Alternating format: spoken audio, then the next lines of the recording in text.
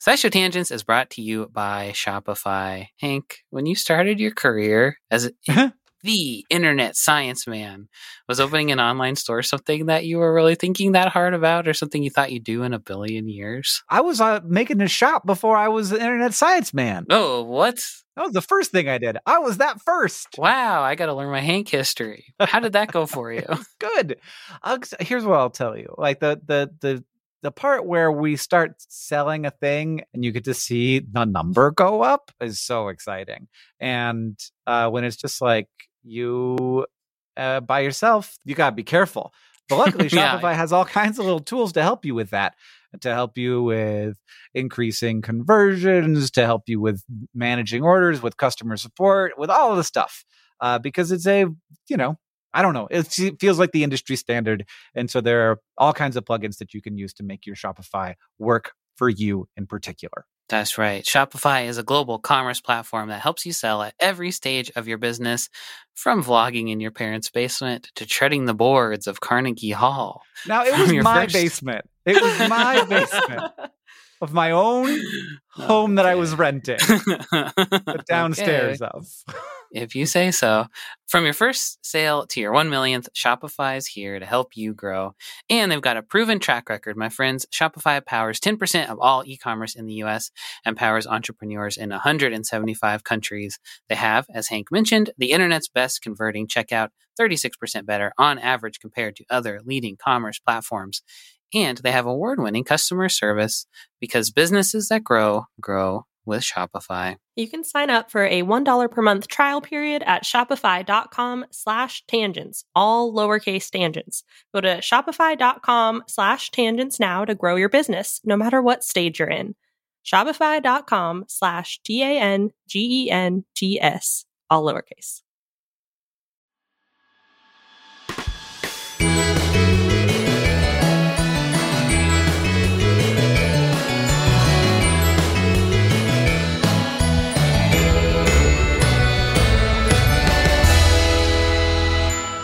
Hello and welcome to SciShow Tangents, the lightly competitive science knowledge showcase. I'm your host for this week, Sam Schultz, and joining me, as always, is science expert Sari Riley.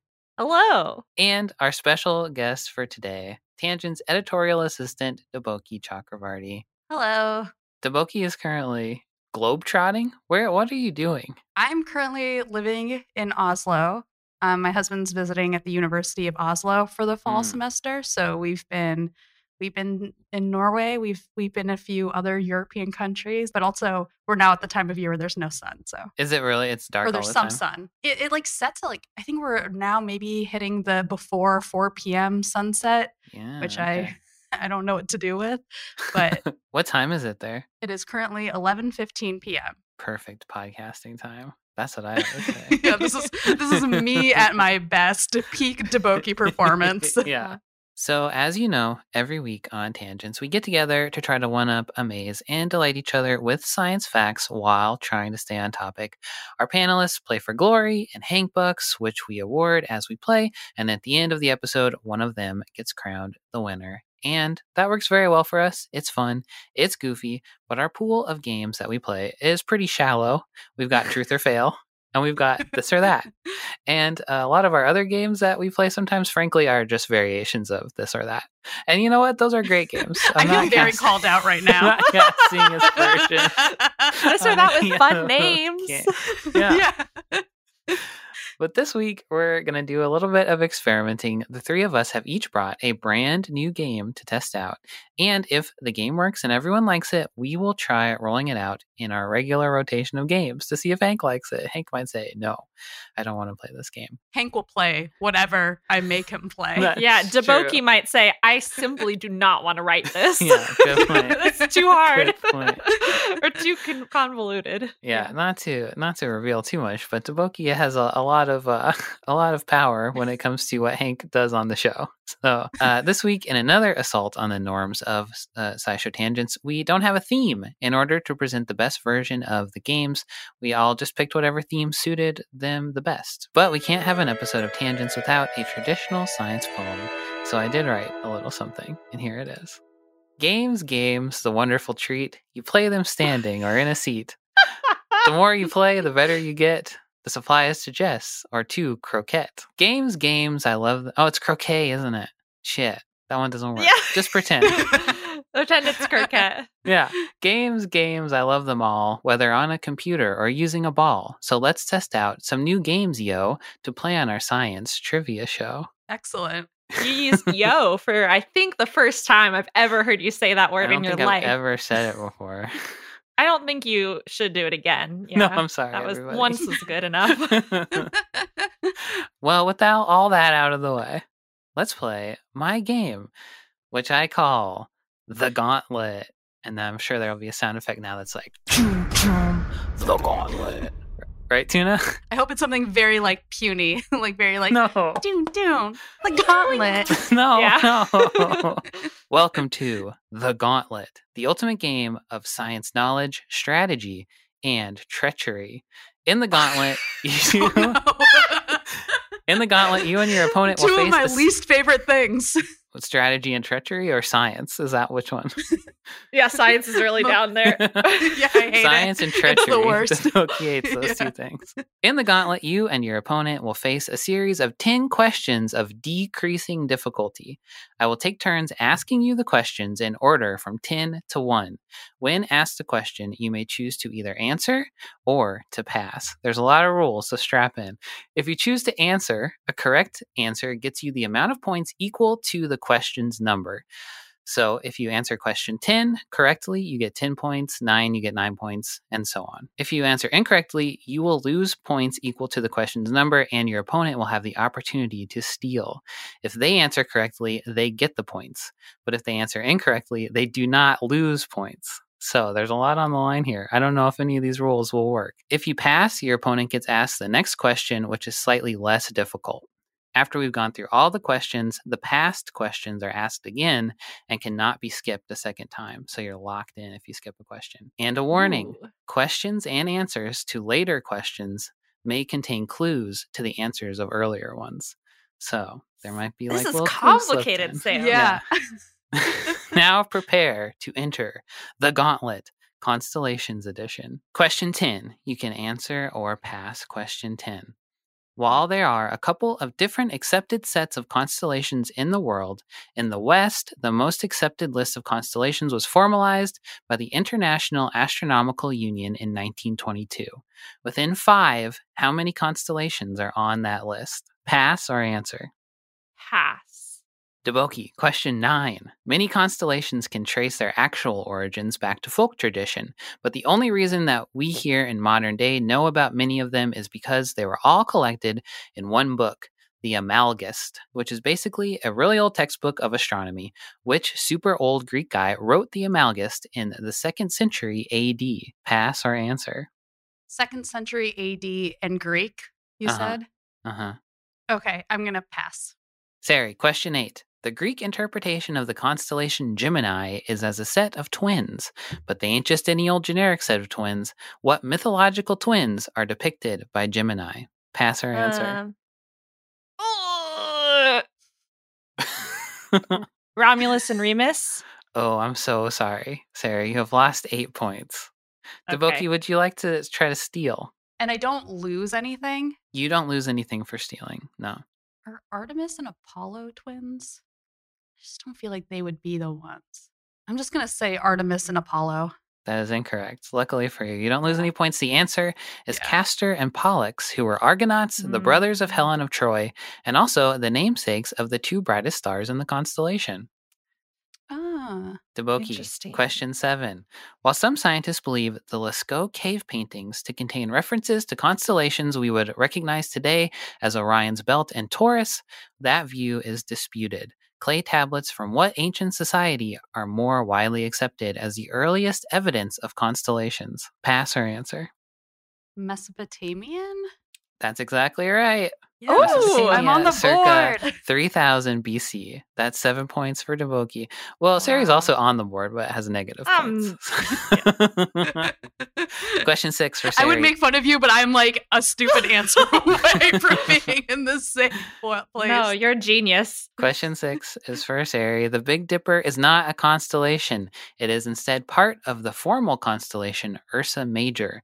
What is the name for this and other observable shapes and patterns in stars that aren't part of formally defined constellations set forth by the IAU? Pass or answer? Pass. I thought the answer was going to be Ursa Major. I was ready. Devotion. I was in the same boat. So, question 5. There were 48 constellations named in Ptolemy's Amalgast, but one of them just didn't make the cut when it came time for the IAU to formalize their list of constellations. What constellation, named after a legendary ship, ended up being struck from that list? Pass or answer? Legendary ship. Mythological ship, I would say more. I'm also very mad at myself now about earlier. You know the answer to an earlier. Sari. I wouldn't say that. Okay. I feel like I don't know the names. Like, I feel like I know what the ship is, but I don't know what the name of it. Then you can't answer the question, I don't think. Would you like to pass? Yeah, or okay, answer? pass. Okay. Question 4 for Sari. Amongst the constellations are the signs of the zodiac, which besides being a system of astrology is also the name of a region of the sky that straddles what fairly important path of celestial motion? Path of celestial motion? Yeah. The ecliptic? Oh my gosh, Sari, you got 4 points. That's exactly right. Yes! The ecliptic, aka the Earth's Fancy orbit. word. The Earth's orbit around the sun. Deboki. Question 3. What mythological animal is represented by Capricornus, the constellation Capricornus? Like a goat? Uh-huh. And what other part of it is on there? The mythological version of a goat. Yeah. Is it a satyr? I think I'm going to have to say that one is wrong, unfortunately. Negative 3 points for Deboki. Sari. Capricornus. I don't know what the name for this mythical creature. It's like a goat front half, and then it's a mermaid bottom half. So it's like a girt mergoat. Yeah, I don't think it actually had a girt. On Wikipedia, it just says it's a sea goat. So I guess it's a sea goat. I feel like a goat encompasses a sea goat. Yeah, okay, but it has got a fish the tail. Yeah, that's pretty different. Fair. If you saw a goat with a fishtail, I think you would say, now wait a minute, that's not a goat exactly. Yeah, I would say that's a sea goat. There are some interpretations where it represents the goat whose horn was broken off to create the cornucopia, aka the horn of plenty, but it's a sea goat. Question 2 is for Sari. Constellations are, of course, made of stars, and some stars are brighter than other stars. For example, the brightest star in Orion is Rigel. What is the name of the second brightest star in Orion, a name it shares with a very famous ghost? Beetlejuice. 2 points for Sari. See, these are the easy ones. I had no idea. Wow. And question number 1. A pretty easy constellation to see is the big old W up there. What is the actual name of the big old W? Is it Cassiopeia? It is 1 point for Deboki. Okay. Because I was going to say I don't remember. I don't know. I know Orion and I know the bear and the dipper. That is me too. Those are the only things I can find in the freaking night sky. Okay, now back up to question 10. You cannot skip this one, and you still lose points if you get it wrong. Oh Question my gosh. 10. Okay. While there are a couple of different accepted sets of constellations in the world, in the West, the most accepted list of constellations was formalized by the International Astronomical Union in 1922. Within 5, how many constellations are on that list? Okay, so there are 13 zodiac plus, I'm going to double that. Okay, 45. There are 88 constellations on the list. Okay. So you lose 10 points. That's fine. Okay. I wasn't going to get it. Question 9. Many constellations can trace their actual origins back to folk tradition, but the only reason we here in modern day know about many of them is because they were all collected in one book, the Amalgast, which was basically a really old textbook of astronomy. Which really old Greek guy wrote the Amalgast in the 2nd century AD, Deboki? Ptolemy. Wow, you get 9 points. It's Ptolemy. Yeah. Wow. Yeah, the last time I was debating it, but I was like, I think he's Egyptian, but then you said it. So it was like, I gave you a little clue, didn't I? Yeah. So then I was trying to keep track of who was going to get this question. See, that's smart. I've been sitting here like this the whole time. Like, it's me, right? That's where the treachery comes in, huh? Okay, question 6 for Sari. The Big Dipper is not a constellation. It is instead part of the formal constellation Ursa Major. What is the name for this and other observable shapes and patterns in stars that aren't part of the formally defined set of IAU constellations? Was there a hint for this one, too? There really should have been, and there was a place for me to put one, but I didn't, and I should have done it in retrospect. No. I'm really sorry. Constellation within a constellation. A star embryo. Wow. That's beautiful, but that's not correct. The answer is... But it should be. It should be. Yeah, I like that better. An asterism is what Okay, I wasn't going to get that in any universe. Others of which include the Southern Cross, and they even include informal names of formal constellations, like calling Cassiopeia the Big W, like I was doing earlier. That's where the clue should have come in. Or Sagittarius, which some people say is a teapot, which I also mentioned. So I probably should have said it then also. Sorry, Sari. I screwed you over on that one. That's fine. This is a trial run, but it's making me negatively like the game. Deboki, there were 48 constellations in Ptolemy's Amalgast, but one of them just didn't make the cut. When it came time for the IAU to formalize their list of constellations, what constellation, named after a mythological ship, ended up being struck from the list? There was a clue for this one, as Sari pointed out. Mm-hmm. Oh, wait! You pointed it out? I think I did. Mm-hmm. Well, I have the answer in my head. I know this one. I should let you guys steal on this part too. I don't know why I wasn't doing that. Yeah, I'll let Sari steal this one if you. Good. Okay. Isn't it the Argo, Jason's ship? Oh, Deboki didn't even try to answer yet. Yeah, I was gonna say. Oh, sorry. Gosh, okay. Let Deboki say it. You were going to say it, so let you say it and get no the point. Points will be awarded. No points will be awarded for that question. We can share it. We can share the points. Yeah, you each get 3 I'm points. Already then. More negative than you are positive, so I'm pretty far behind. Okay, you have officially exited the gauntlet. You've answered all questions. So at the end of the game, Sari has a negative 12 points and Deboki has 17 points. Good job. It'll be pretty hard for you to catch up the rest of the show, huh, Sari? No, I think what we should do is probably just keep track of who wins each game and give them 1 point based on that. What do you think about that? But I do like having 17 points. It feels pretty good. You earned them. The Mesopotamia answer blew me away. Yeah, that was pretty good. Honestly. All right, and with the end of the gauntlet, we move now to a short break, and then we'll be back with a game from Deboki.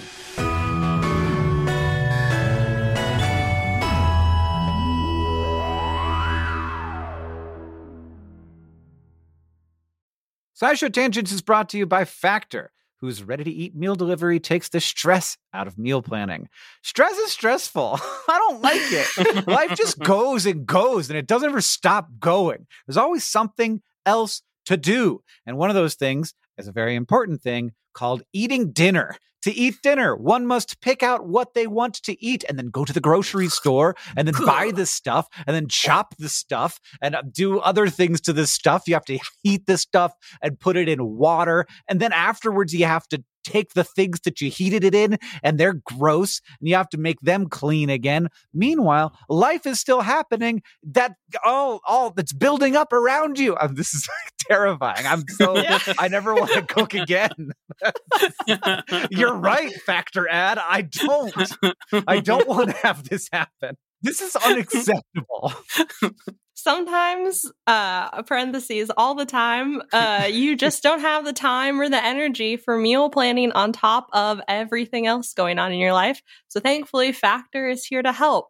Factor's 2-minute meals are your secret weapon come mealtime. You can get chef-crafted meals that are better for you and better tasting than takeout, delivered right to your door, ready to heat and ready to eat. No prep, no mess, no sink full of dishes, no stress. We're kicking stress out the door in 2024, and I certainly hope that's true for me. Heck yeah, Factor. Kick my stress. Right out the door. I'm gonna get a chest freezer just for these meals. Well, you're going to need one because they have over 35 meals to choose from, flexible ordering options, add-ons, smoothies. Factor offers all sorts of fast, simple solutions when you're too busy to cook. Banish your stress, even if it's just for like 1 hour while you're eating dinner. Head to factormeals.com/tangents50 and use code tangents50 to get 50% off. That's code tangents50 at factormeals.com/tangents50 to get 50% off. SciShow Tangents is brought to you by Rocket Money. If I asked you how many subscription services you had, you think you could name them all? And before you just start naming streaming apps, remember that basically everything has a subscription these days. Video games, dating apps, food delivery apps. It's a subscription service world. We're just living in it. And with all of these subscriptions, it can feel like money is just flying out of your account, and that, frankly, sucks. But Rocket Money can help. Rocket Money is a personal finance app that finds and cancels your unwanted subscriptions, monitors your spending, and helps lower your bills. Rocket Money can help you negotiate to lower some bills for you by up to 20%. Rocket Money has over 5 million users and has helped save its members an average of $720 a year, with over 500 million in total canceled subscriptions. Escape from the planet of the subscription services and stop wasting money on things you don't use. Cancel unwanted subscriptions by going to rocketmoney.com/tangents. That's rocketmoney.com/tangents. rocketmoney.com/tangents.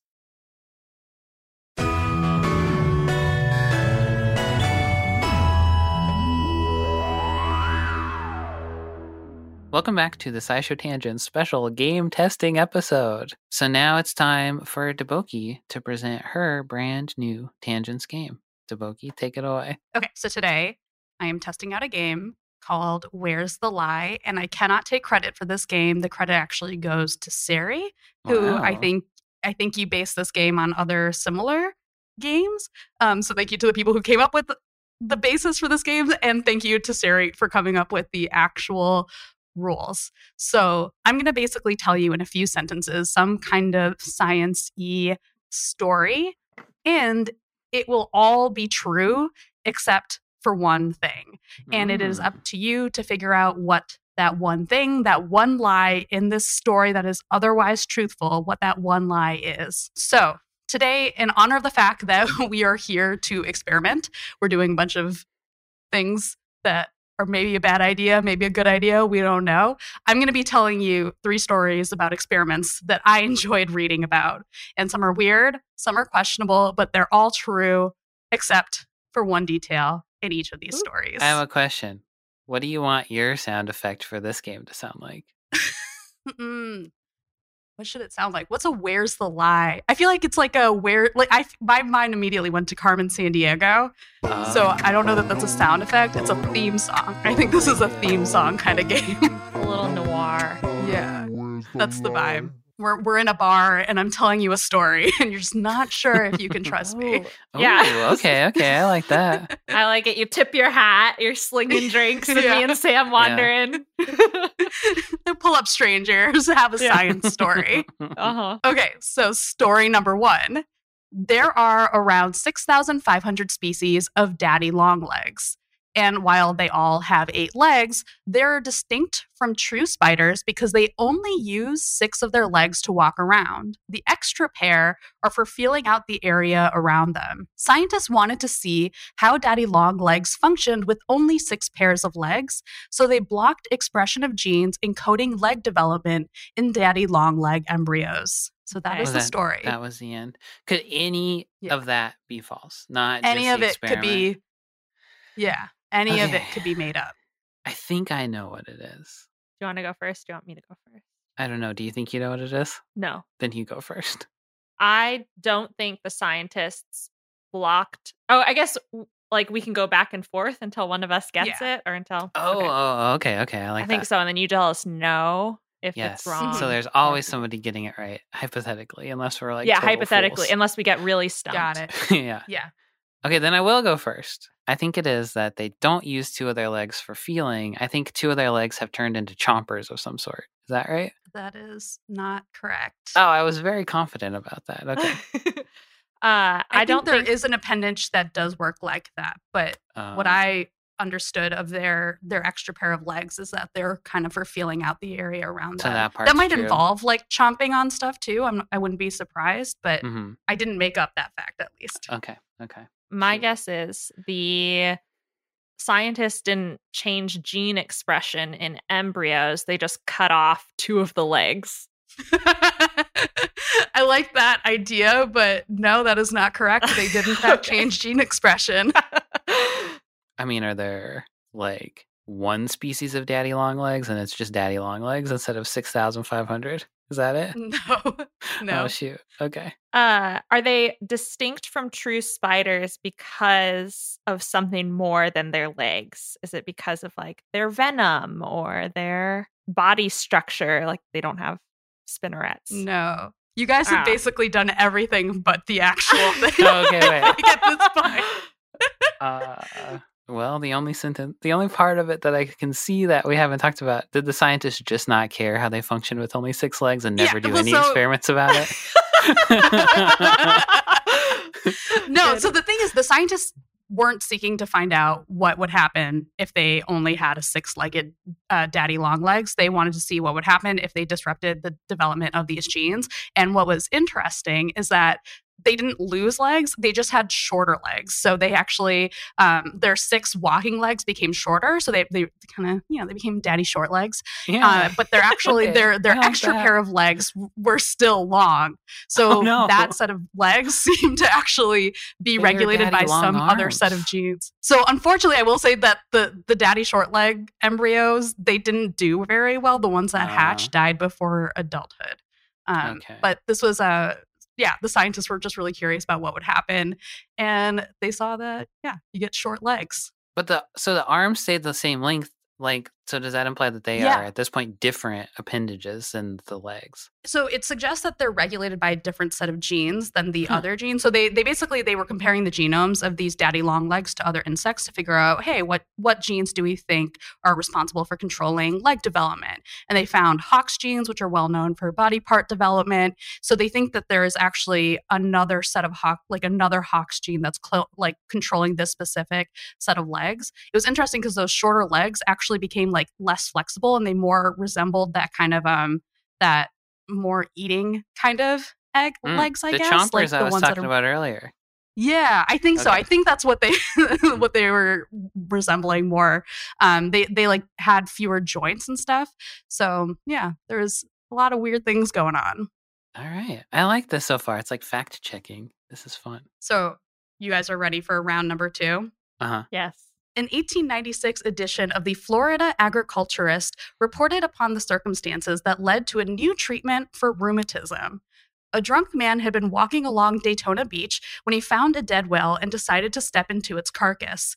When he came out several hours later, he reported that he'd been cured of rheumatism, inspiring others to seek the treatment. I've heard this story before. I haven't. I'm really glad to bring it to your attention, Sari. You go first, Sari. I don't think it's rheumatism. I think it's another like more topical skin ailment. Maybe it's like eczema or something else, but not rheumatism is what my guess is. That is incorrect. Daytona Beach, eh?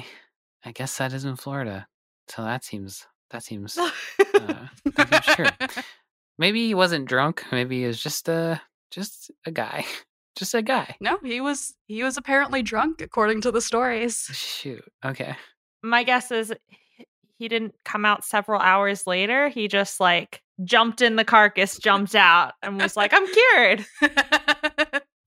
Again, I love the image, but no, that is not correct. Okay, I'm Yeah. pretty sure that he accidentally ended up in this whale and did not get in it on purpose. Is that what it is? From my understanding of the story, he did purposely get what? into the whale. Okay. I mean, he was drunk, so like you could argue how much did he know? Did he eat the carcass instead? Was he like, dead whale? I'm drunk and hungry. I mean, he could have. As far as I know, that has not been a part of the story. I wouldn't be surprised. I feel like if you were drunk and you had stepped into a big whale, you'd be You're gonna like, take yeah, a little why not? bite. Let's try it. Yeah. Yeah. What could Okay. happen? Here's my last thought. He didn't inspire anyone else to seek the treatment. Nobody else ever tried it. You were actually so much closer on one of your earlier guesses, and then you dismissed it. Should I just go ahead and say it since I said it? Yeah, Yeah. I think so. I think It's the Daytona Beach. Oh, that was a double lie. You lied about two things. Yeah, so basically what happened, so it was a story in the 1896 edition of the Florida Agriculturist. I did not make that up. But the drunk man was in Australia, and that's where supposedly he was walking along the beach with friends, and he just decided, I'm going to step into his carcass. His friends were like, whatever, and they just left him. And you're like, we're not dealing with this. Which I do feel like if my friend was at that point, like I am either like going to be supremely loyal or supremely disloyal. There's like no in between. Like I might just leave you at that point. It was at a whaling station in the town of Eden. And like people, it wasn't necessarily super popular. A curator for the Australian National Maritime Museum said that the treatment was probably, not like something that gained a lot of followers, but I guess it was popular enough that a hotel was built in Eden for patients to wait in until a dead whale showed up, at which point they would get rowed out. Huh? Yeah. I mean, if they were just waiting there, like for the whale, then maybe it's okay. I don't know if they returned there after they were done with their whale treatment. But yeah, there was a hotel apparently. Did it work? No, it didn't work, No. right? No, there's no basis for it. I mean, like anecdotally, I have no idea what like happened in his experience. He was, I don't know that I would trust a drunk person to explain their like rheumatism cure, but okay. So now for the last story.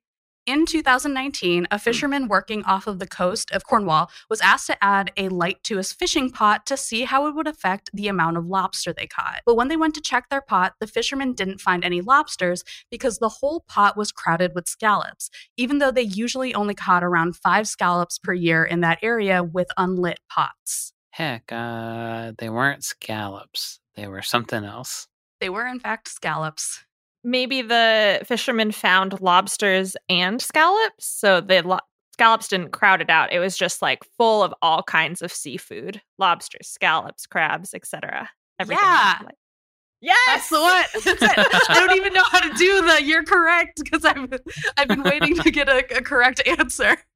But yeah, that's the one. Sorry, that came out so much meaner than I thought it would. That was pretty rude. Yeah, so in 2019, a fisherman was asked to add a single white light to their fishing pot, and there was a surprisingly large number of scallops in their haul. Usually they would catch around 5 scallops per year, but with their lit up pot, they saw about a 1,400-fold increase in scallop counts over a month. But there was no increase or decrease in the number of lobsters they caught, which was pretty exciting too, because they could then, catch them both.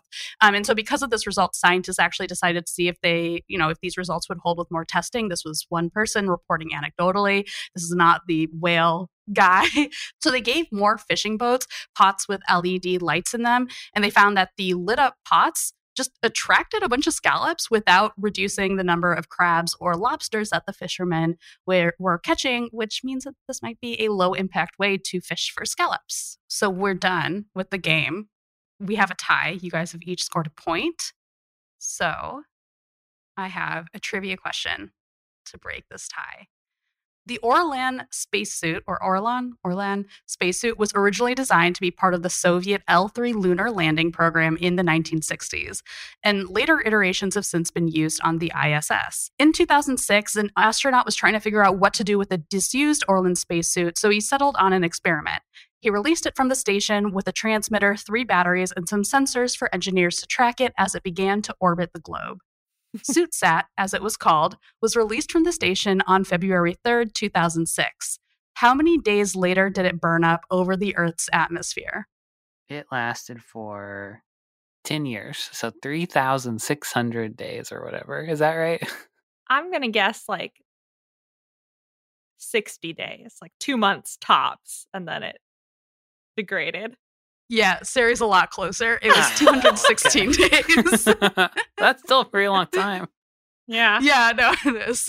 So Deboki has 1 point. Sari has 1 point. All right, now it is time for our final game, which is Sari's game. Sari, would you please introduce us to your game? This is a game that I'm tentatively calling Mouth Sounds. Okay. And the sound effect for mouth sounds should be really goofy. It should be like boing, yoing, yoing.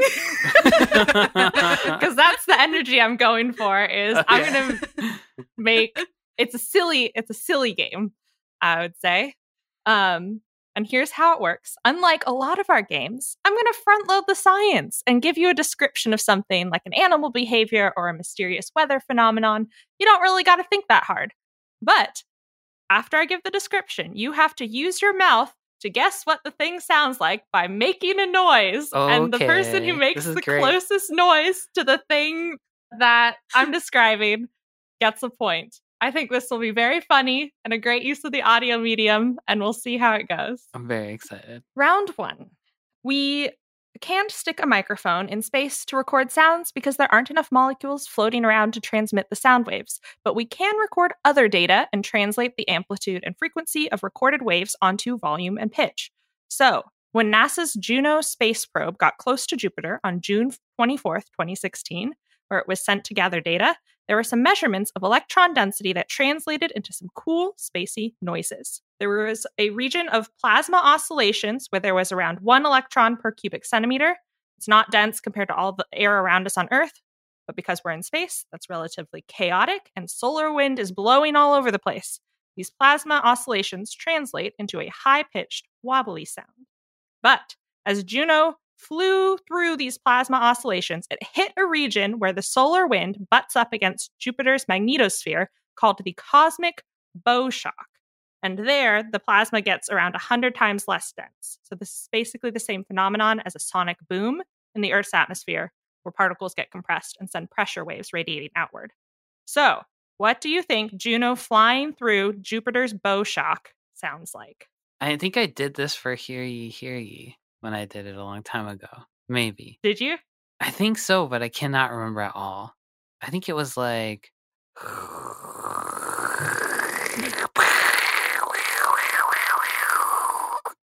and then nothing, and then it was quiet. Great entry into the contest, Deboki. I'll just go with a boom, boom, boom, kind of like a bump, like it's bumping into a thing. It feels like it would be a higher pitched bumping, like a bum, bum, bum, but I don't. Ooh, yeah, I like that. I can see that. Yeah, I'll go with that. I That'll be loved my both entry. of those. Sam is definitely closer, and we will play the noise for you now.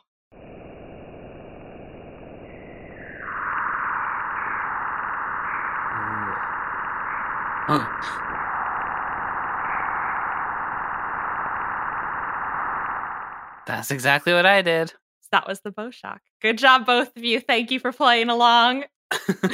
Next sound. When researchers want to study marine bioacoustics, they shove a specialized underwater microphone called a hydrophone under the surface of the ocean and see what they pick up. Across several months in fall 2014 and spring 2015, a team from the Cooperative Institute for Marine Resources Studies, which is a partnership between OSU and the NOAA Pacific Marine Environmental Laboratory, used robot gliders equipped with hydrophones to record a bunch of audio around the Mariana Trench. And during 54 of those glider dives, they picked up a total of 436 instances of a weird sound that they called the Western Pacific Biotwang. It's hard to know without more information, but they think this unusual sound is made by a kind of baleen whale for communication, probably not for mating. Mink whales are relatively small and mysterious to us because they live in most oceans but don't often go to the surface. So one way we distinguish populations between them are their unique calls. North Pacific ones make a boing sound. Atlantic ones make a low-frequency pulse train, and dwarf minke whales near Australia make a weird lasery noise nicknamed the Star Wars sound. And the researchers' best guess is that the Western Pacific biotwang is another regional minke whale call. So what do you think the Western Pacific biotwang sounds like? I'm just gonna go for like a kind of sound, like a. Ooh. That doesn't sound very twangy, though, does it? I think it's got to be a little more twangy. What's twangy like? Hey, y'all. You That's twangy, gotta right? put a twang Okay. on it. Yeah. Those whales go. Yong, yong. That's what they do.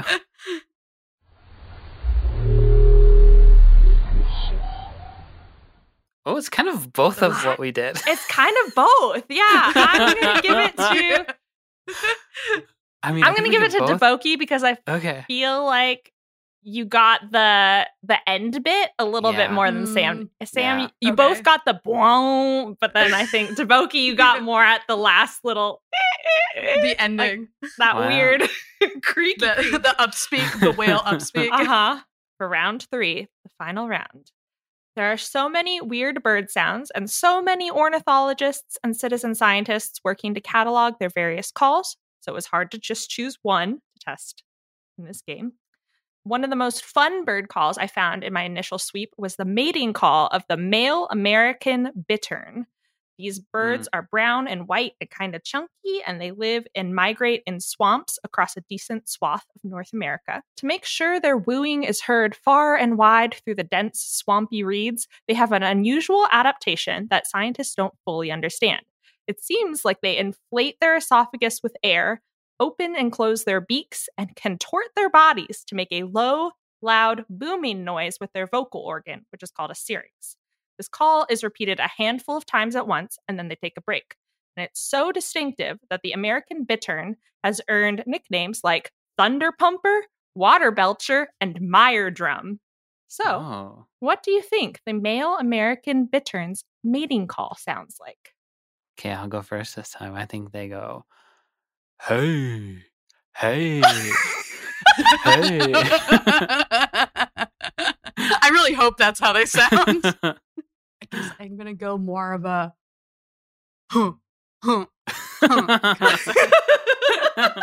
What if they go, hey, huh? Just like the whales. Yeah. This is hard because you both did. I think Deboki is slightly closer because I think it's closer to a huh than a hey, but you'll Okay. listen to it and you'll see. Okay. That's them? That's them. Whoa. They sound so weird. Yeah, that's bizarre. Yeah, a lot of ornithologists describe it as like a pump auga or a pumperlunk because it sounds like a water droplet. Yeah. That's my game. Congratulations, Deboki, on your good Wow. mouth sounds. What a fun game. I will take Sari. this victory. Okay, well, and that means that after playing all 3 of our games, Deboki ultimately has won the episode. Woohoo! Hooray, Deboki. Yay, Deboki. Whenever I come on, I feel like I need to get as many points as I can because I'm not going to get them for a while. Okay, so finally, to wrap it up real quick, did we like any of these games? Let's start with my game, The Gauntlet. What do we think? That was fun. That was stressful. Yeah, I think there's something to tweak with the rules a little bit, Yeah. but it was very fun. All right, next up, Deboki's game, Where's the Lie? I think this game was fun. I think it could use like a warmer or colder aspect to it to like hone in. Like if every time you give a clue or something, that's like, well, it's kind of about the spiders, that like the biology of the spider, or it's kind of about like the place or something like that. Yeah, I thought Yeah. you presented it in a really fun way where whenever we would call out something that ended up being right, like that was an opportunity to learn instead of just like, Yeah. oh, you're wrong. Blah, blah. Yeah. So it was good to have a conversation. But yes, I think It did. Make a it good was conversation. harder than I thought to find the lie. Yeah, I think I was also trying out different types of lies in each of them to see. Yeah, I think for me the geography lie, the like that wasn't actually Florida. That was one where I was kind of like, oh well, screw you, Deboki. And the other 2, I was more like, okay, That's acceptable. Yeah. And finally, Sari's game, Mouth Sounds. Great title, first of all. Thank you. So good. Yeah. I love a subjective game. The hardest part of this game was trying to make it educational. I thought you did a really good job in how you presented it too, where it wasn't just like, here's facts, now make a noise. It's like, here are the facts, here's how they shape the noise that you are going to try to imitate. So I thought that was pretty cool. Well, if you out there listening have any thoughts on any of these games or ideas for other games we can try, please let us know. Follow us on Twitter at SciShow Tangents or join the SciShow Tangents Patreon to get access to our Discord and tell us there. Deboki, thank you so much for being with us today. Do you have anything to plug? You do so much stuff. Where else can we find you? You can listen to things that I write and sometimes say on Journey to the Microcosmos. You can also listen to me on the Tiny Matters podcast with my co-host, Sam Jones, where we talk about cool science things. And I think those are the main ones. Yep. Tiny Matters and Journey to the Microcosmos. And secretly, in every episode of SciShow Tangents, Deboki's hand I'm always here. leading us. If you like the show and you want to help us out, it's real easy to do that. First, you can go to patreon.com/SciShowTangents to become a patron and get access to things like our newsletter and our bonus episodes. And we have a tier where you can get a special in-episode shout-out, and that is the tier that patron John Pollock subscribed at. Thank you, John. Second, leave us a review wherever you listen. It's super helpful, and it helps us know what you think about the show. And finally, if you want to show your love for SciShow Tangents, just tell people about us. Tell people about us. Tell people about us. Great. We're getting worse and worse at it every zoned episode. Thank you for joining us. I have been Sam Schultz. I've been Sari Riley. I've been Deboki Chakravarti. SciShow Tangents is created by all of us and produced by me, Sam Schultz. Our editor is Seth Blixman. Our story editor is Alex Billow. Our social media organizer is Julia Buzz Pizzaio. Our editorial assistant is Deboki Chakravarti. Our sound design is by Joseph Tuna Medish. Our executive producers are Caitlin Hoffmeister and Hank Green, and we couldn't make this without our patrons on Patreon. Thank you, and remember, the mind is not a vessel to be filled, but a fire to be lighted.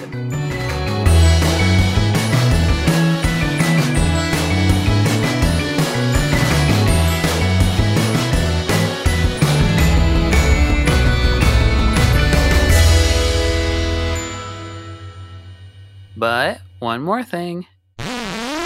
Not exactly a science fact per se, but I meant to mention poop deck in my game, but you two ding-dongs messed up the Argo answer so that I didn't get to say it.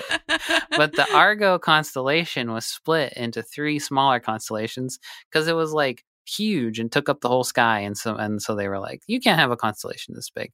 So they split the constellation Argus, I think is what it was called, into 3 constellations: the Carina, the Vela, and the Pupus, or the keel, sails, and poop deck, which is fun. It's a fun word to say, but I thought I would talk a little bit about what the poop deck is. So you know the back of like an old ship, like on a pirate ship, there's that like taller part where the captain lives. On top of that, that's the poop deck. And the word poop in this context comes from the Latin word pupus, which is just a Latin word for that part of the ship. As for the word poop, meaning what comes out of butts, well, you'll just have to wait for Sari's definition in our episode about poop that we somehow have never done an episode about poop. So I'm adding it to the schedule right now. How have we not done a poop episode? We did butts, but we got to save poop for a special occasion. Yeah, our next. That's going to be a mouth sounds episode. Yeah.